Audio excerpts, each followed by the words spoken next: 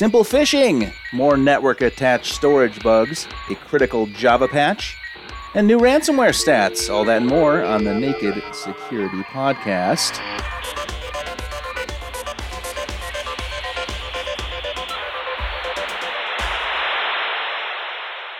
Welcome to the podcast, everybody. I am Doug. He is Paul.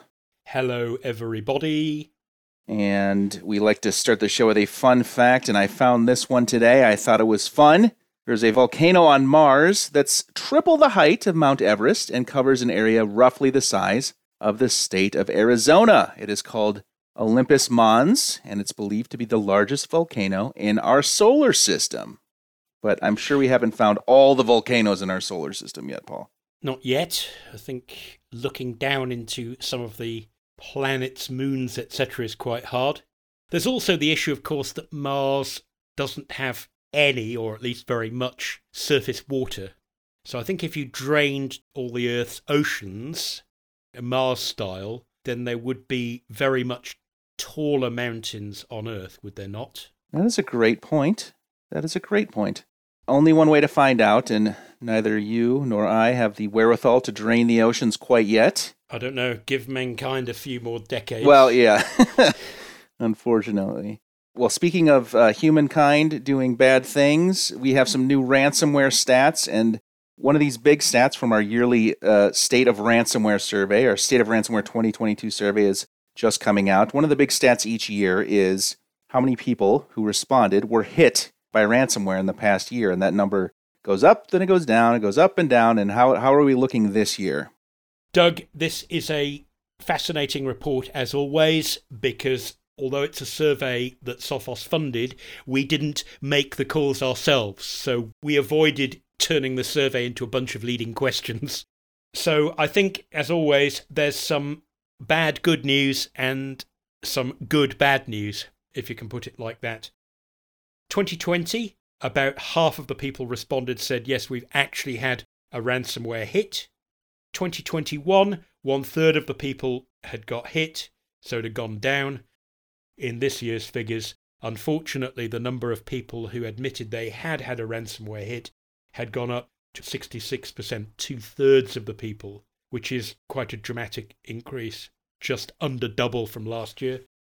But I suppose the good bad news is that we still had a case of 1/3 of the people who did get hit were able to stop the coup de grace, the actual encryption that derails their business. That's good.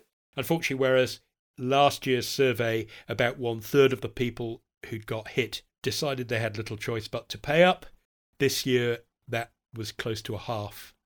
So more people are getting hit, and a slightly higher percentage of those feel they have to pay up. The good bad news, however, is that in the past year, to my surprise, 1/5 of the people who did pay actually ended up paying a ransom that was below $10,000.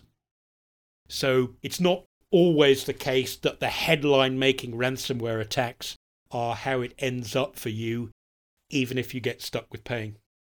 In the UK and the US, the average ransomware payment, $150,000 US.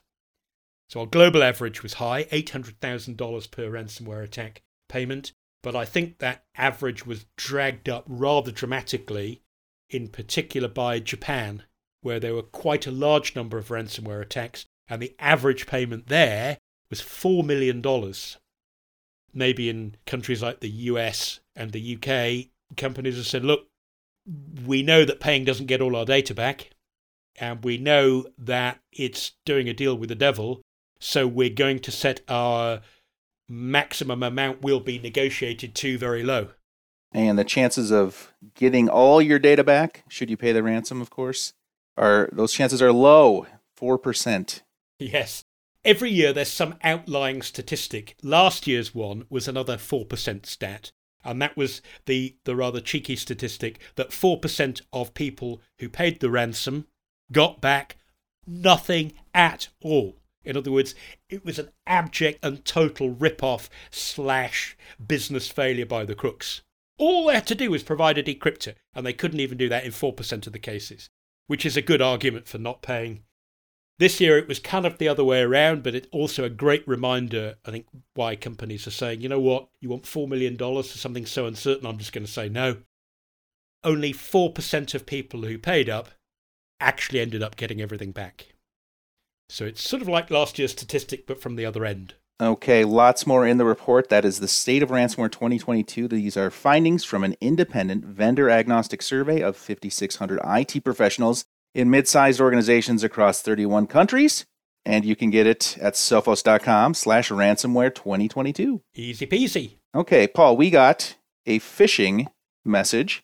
And, a lot of times these phishers try to get a little fancy and pull in some images and try to fake your banking site, but it was just simple and straightforward to the point that it didn't look like the kind of email that someone would deliberately construct to try and freak you into doing something. It's just 2 emails were returned to sender, click here for failed message report.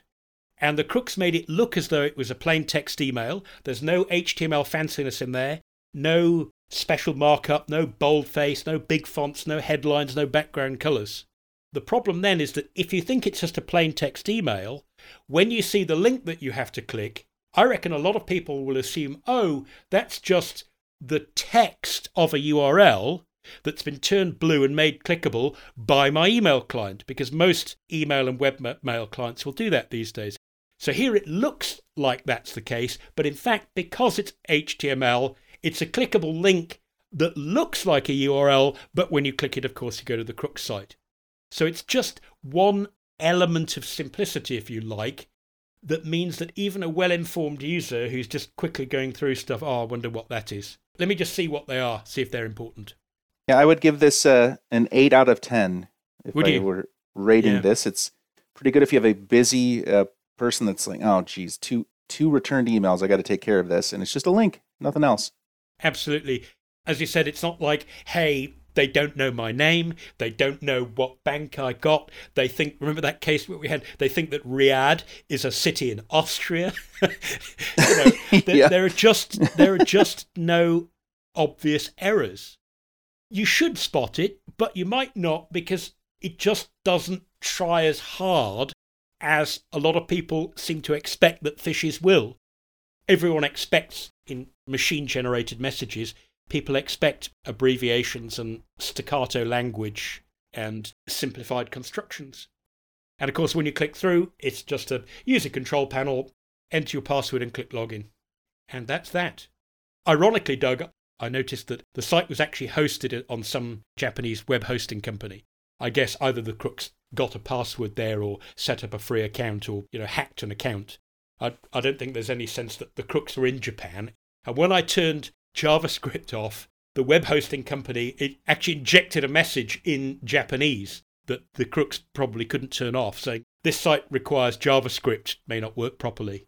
But actually, even without JavaScript, it looks exactly the same. And it works fine. It's just a web form. It's neat, it's simple, and aside from the fact that obviously it's on the wrong URL, not the one that is associated with your company, there's nothing in there that looks wrong.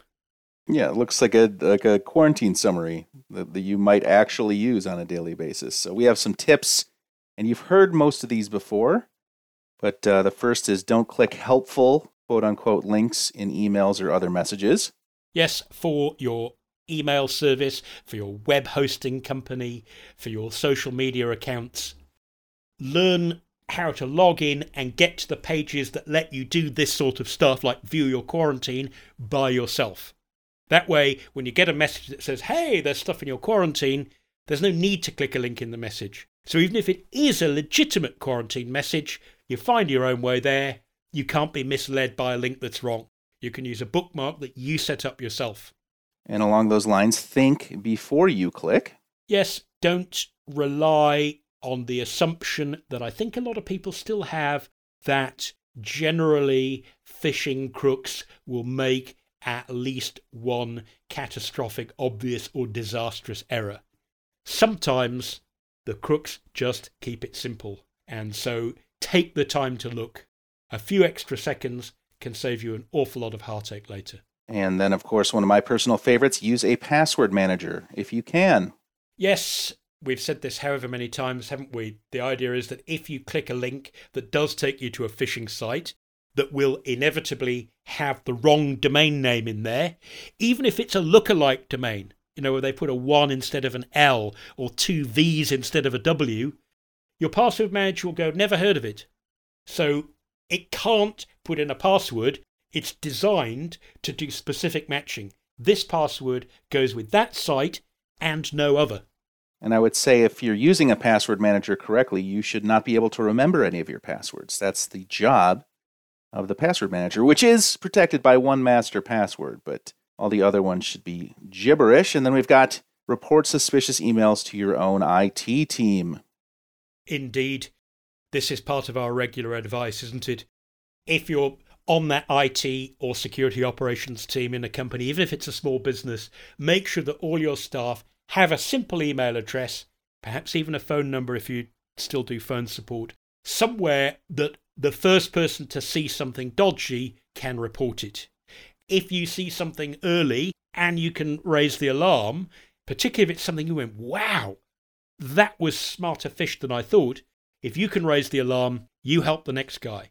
All right. That is phishing goes kiss. Don't let plain and simple messages catch you out on nakedsecurity.sophos.com. And if you recall, a few weeks ago, we talked about network-attached storage company QNAP, which had some pretty serious bugs in some of its storage devices, and they're back.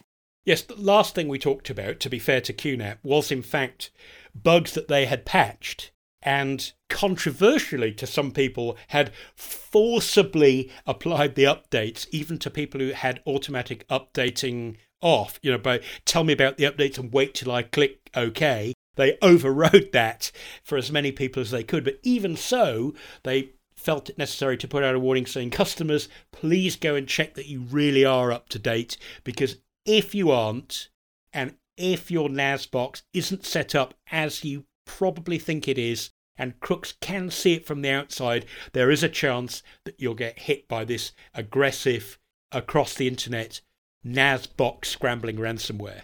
So that was QNAP's previous problem. Obviously, that was embarrassing for them when the ransomware first appeared, but I thought it was quite a nice move of them to say, look, we have fixed this. Most of you will have the patch, but we're still getting reports of this happening. Come on, everybody, let's go and check. So this time there are some more bugs that are a little bit different. This time the bugs haven't been fixed yet, but bless their hearts, what QNAP has done is said, you know what, maybe we have been a little bit slow with this. There are bugs in the Apache web server, which we use for the sort of control interface for you to manage your NAS box, so you can administer it with a browser instead of using a custom app or command line tools. We've got these bugs which could cause problems, and because they've been patched by Apache some time ago, but we haven't caught up yet, we want to provide some public information that lets you know whether you're at risk. So I thought that was quite a nice sort of security advisory. And the good news is that the two main bugs that they're going to need to patch, which possibly could cause remote execution, or I don't think anyone knows how to make that remote code execution work yet. Firstly, the features that are needed to enable the bugs are not turned on by default.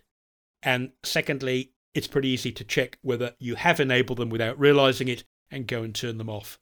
So it's a nice example of a security advisory, really.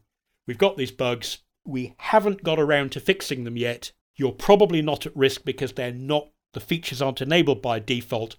Please go and take a look. It's interesting, we had a commenter on one of the social media platforms say, oh, well, QNAP bugs, more QNAP bugs. Well, I'll never buy their product again. And my response was, don't you think actually this gives you a bit more confidence? Isn't it actually better than, say, the Apple approach of just saying nothing at all until the time that the actual fix is available? And then when the fix is available, that's when you find out about the workarounds that might have been helpful to know about 2 weeks before.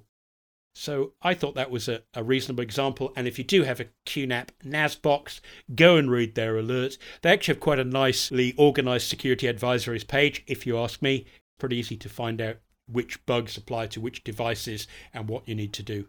So you should be immune by default. You might not be, and because the patches aren't out yet, you might as well go and check.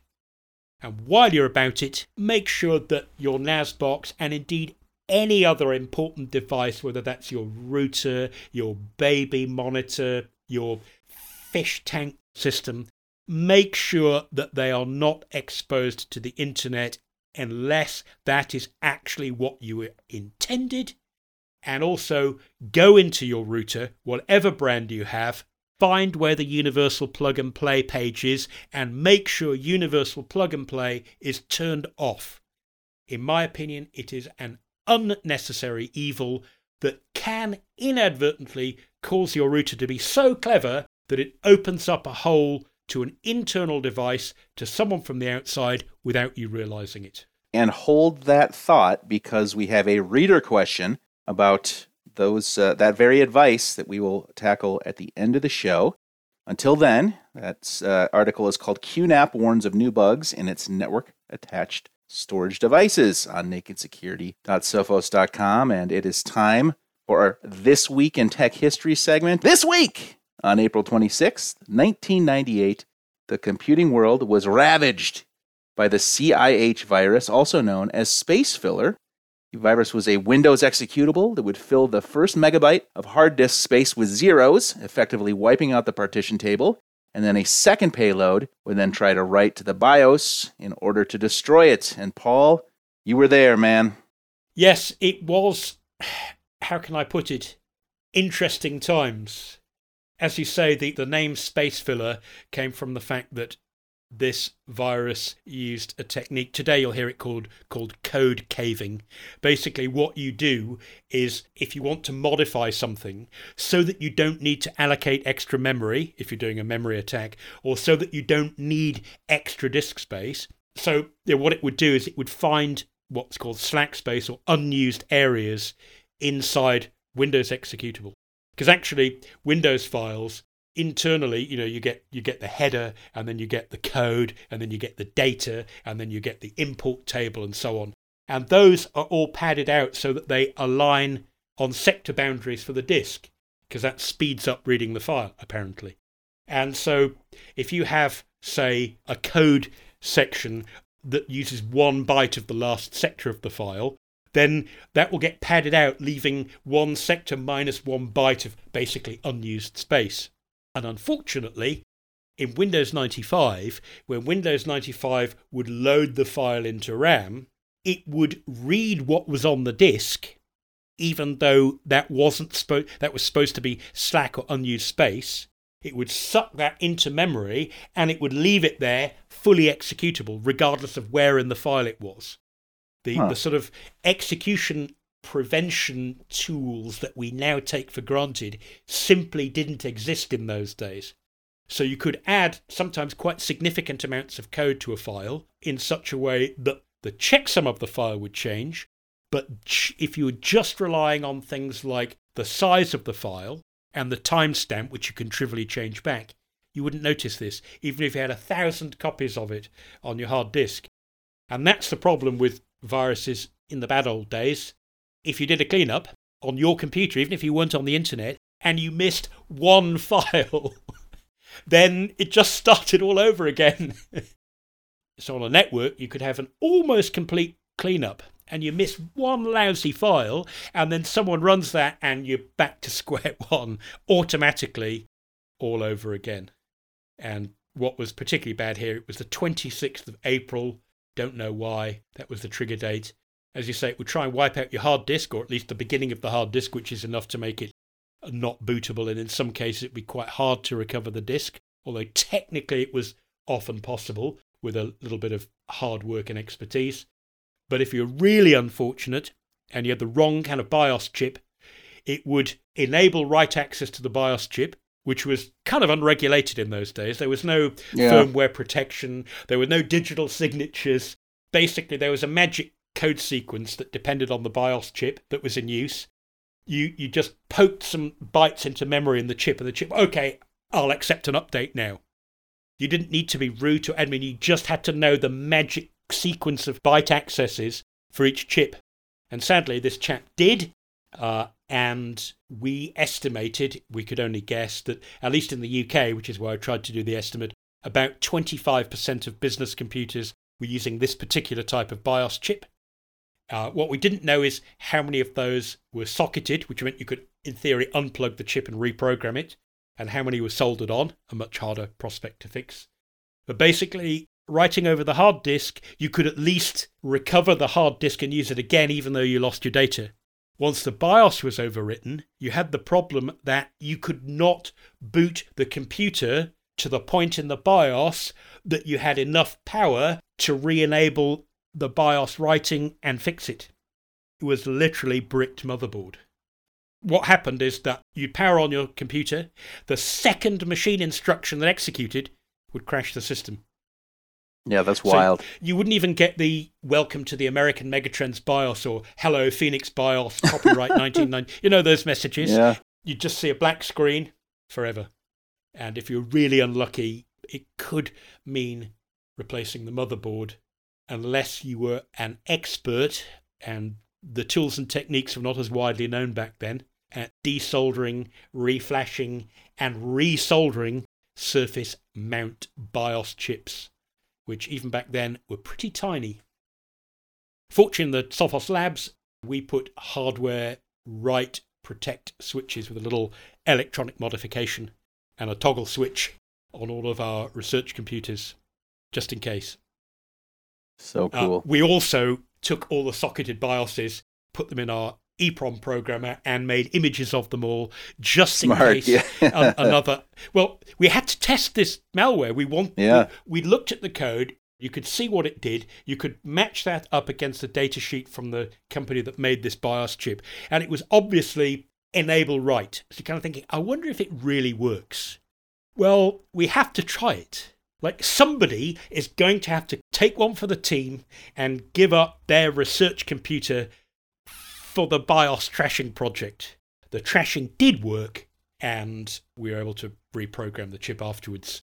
Of course, a public podcast would not be the place to mention that the person who volunteered their computer to be the sacrificial goat, if you like, was in fact on vacation at the time. We'll leave that story right there. That is a fascinating time in cybersecurity history. Speaking of interesting times in cybersecurity history, we are living through one right now with this critical Java bug. And so we got a couple problems here. One is that Oracle only releases security updates every quarter. That's probably not often enough. And the other is that this is, you just need to, if you want to get past a cryptographic key, you just got to supply a key with all zeros in it. Am I reading that correctly? Simply put, when you get to the point that you need to prove to the person at the other end of the network connection that you have really produced the elliptic curve digital signature that you claim, in other words, when it comes to signing something with your private key, in technical terms, you can do it in one of two ways. Either you can front up to the immigration officer's desk and you can get out your current valid passport and you can let them scan your passport and check back with the Home Office or Homeland Security or whatever it is in whichever country you're visiting that passport is valid, and you can subject yourself to the gaze of the immigration official, checking that your face matches the photo on the paper, matches the photo in the chip, and all of those tests. You can go through all of that rigmarole carefully, honestly, precisely, and accurately, or you can present a completely blank passport with no text in it at all. And either one of those will work just as well. Okay, that's a great analogy. How do you react to that? It really is potentially that bad.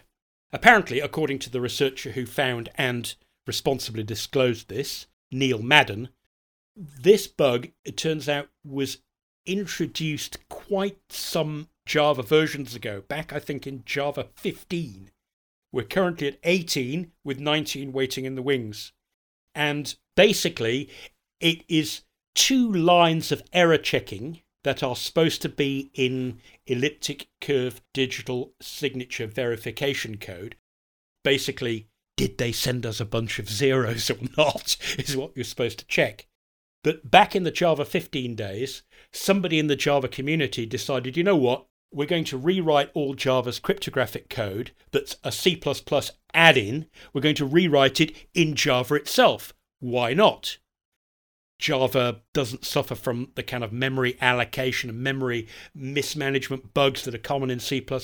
It makes sense. It's the Java ecosystem. We'll rewrite the crypto libraries in Java. And when they got rewritten, this particular check, which is absolutely vital, it should obviously be there, very loose, very greatly simplified. It's supposed to check that A times B equals C. And of course, if either A or B is 0, then you can predict in advance what C is going to be. And that is basically the nature of the bug. Really embarrassing for the Java community, but really dangerous for people who are relying on elliptic curve digital signatures for things like session authentication, like TLS, setting up a connection saying, yeah, I really am that server. Code signing, where you say, here's an update for your BIOS. Well, these days, we're really careful about BIOS updates because they have to be digitally signed. Oh dear, I forged it. Or other things that you might apply digital signatures to of this sort might be things like forensic logging records. Here's the logging data, and here's proof that it was generated by somebody with the authority to make this claim on the network. So the problem is a little bit like the infamous log4shell bug. It doesn't just affect servers that accept connections from browsers or vice versa. It could, in theory, affect a whole range of other Java apps. And perhaps even worse than log4shell, which depended on you having a Java app you hadn't realized was written in Java that used the log4j library that you didn't realize was there. In this case, the bug is part of the Java runtime itself. So any Java app could be vulnerable, not just as in the case of log4shell, a proportion of Java apps that happen to use the buggy third-party library. So it is a very simple case, Douglas, of patch early, patch often. And the larger issue here is the researcher points out, I won't read his entire quote, but the last line of the quote is, I am not at all confident that other bugs aren't lurking in this code because this is something that should have been caught. Presumably the code got ported and the rather lackluster test suite got ported as well. And the problem with cryptographic code is you can kind of never test it too much. And in particular, where there are things in the algorithm or in the standards document that says you must ensure, that R is not 0, S is not 0. Those things, to anybody writing a QA procedure or writing test code, those are things that when you see this must not happen in the specification, you know that that is one thing that in your test code you're going to try to make happen just so you can make sure that the standard and the specification was followed correctly. It's an embarrassing bug. It's not the end of the world, and it is easy to fix. You just need to upgrade your Java. Of course, if you have apps that bring their own Java, for example, I checked on my Linux box and I have the Java development kit that I install and look after myself. It was a matter of 20 seconds to update that from Oracle's site, download the new version, write it over the old one, job done. But I also found that I have an Arduino development toolkit, IDE, installed, and that brings along its own copy of Java, the Java executable. So I need to go and check that that's patched as well before I use it again. All right, keep an eye on that. That is Critical Cryptographic Java Security Blunder Patched. Update now on nakedsecurity.sophos.com. And as the sun begins to set on our show for today, it's time to hear from one of our readers on the article we discussed earlier about the QNAP bugs. Reader Danny Boy asks, and you know what, I had the same question myself.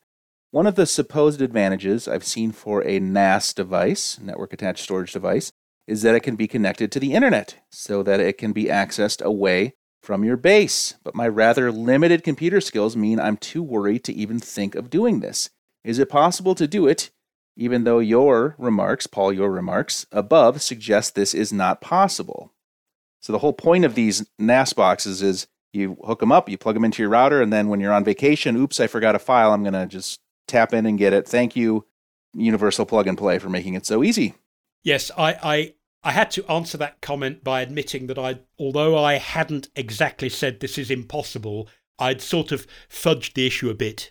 In my advice, I said, don't expose your NAS box or any other internal device of importance for that matter to the internet unless you really meant to, which is sort of fudging the how do I do that securely. So what I was suggesting is if you have got a NAS box and you've plugged it in and you don't need to access it remotely, go and check that it isn't accessible remotely, because if it is, somebody else is going to come knocking on your door, and that usually ends in tears. As to how do you get access securely to your home network when you are not at home, my advice is you might not feel technically confident to do this yourself, but you might have a chum who can help you. Consider taking the same sort of approach that a business would take to allowing people access from the outside, which is using technologies like a VPN, virtual private network, or the modern overarching name for that kind of technology where you come in and you get access to some things inside ZTNA, Zero Trust Network Access. The idea there is that you have something like, say, a firewall, and you have to log into the firewall first. And then once you've done that, because that firewall is designed to be opened up to the outside world, it's supposed to be accessible from the outside in a controlled way. So by using, say, a VPN or Zero Trust Network Access, you first have to log into the firewall, and typically, that would involve a username and a password, probably two-factor authentication if the firewall's any good. And then the firewall decides, okay, I'm going to give you controlled access to internal devices by making you an honorary restricted member of the local area network. That way, if your NAS box does have its own extra security for logging in, then you can still apply that, but it means that the firewall itself is providing that first authentication stop, which is a lot different to having them just visible on the internet and hoping that nobody notices, because somebody surely will. And if I may, with the only bit of commercialism in the podcast, I will repeat what I said in that comment in that article. It just so happens that the Sophos firewall, version 19, just came out with a whole load of cool new features. There is a home edition version of the Sophos firewall. You need to provide your own spare computer, so you basically get the full industrial grade firewall with a home user license for all of the features. To be honest, it is a bit of a science project to set it up. It's not like your typical home router. It's got email filtering, it's got web filtering, it's got the VPN, it's got Zero Trust Network Access, it's got bandwidth management, it's got web classification filtering, all that sort of stuff in it. But you can actually have that at home for free if you like. And so if you're serious about treating your home network as if it were essentially a small business network for you, this can work really well. If you're thinking, I'd love to learn more about industrial grade firewalls and how they work, and you've got a spare laptop, this is a fantastic way of learning because it doesn't cost you anything. And of course, inside your network while you're at home, that can also protect all your laptops, as well as your NAS boxes, and even the browsing that your kids do on their mobile phones. So you can put in, family-friendly web filtering and that sort of stuff if you want. So go to any Naked Security article, and down at the bottom, there's a bar at the bottom of every article with Sophos, links to Sophos free tools in there. And it is currently the leftmost one, Sophos Firewall Home Edition. Excellent. Well, if you have an interesting story, comment, or question you'd like to submit, we'd love to read it on the podcast. You can email tips@sophos.com. You can comment on any one of our articles, or you can hit us up on social @Naked Security. That is our show for today. Thanks very much for listening. For Paul Ducklin, I'm Doug Aamoth, reminding you, until next time, to stay secure.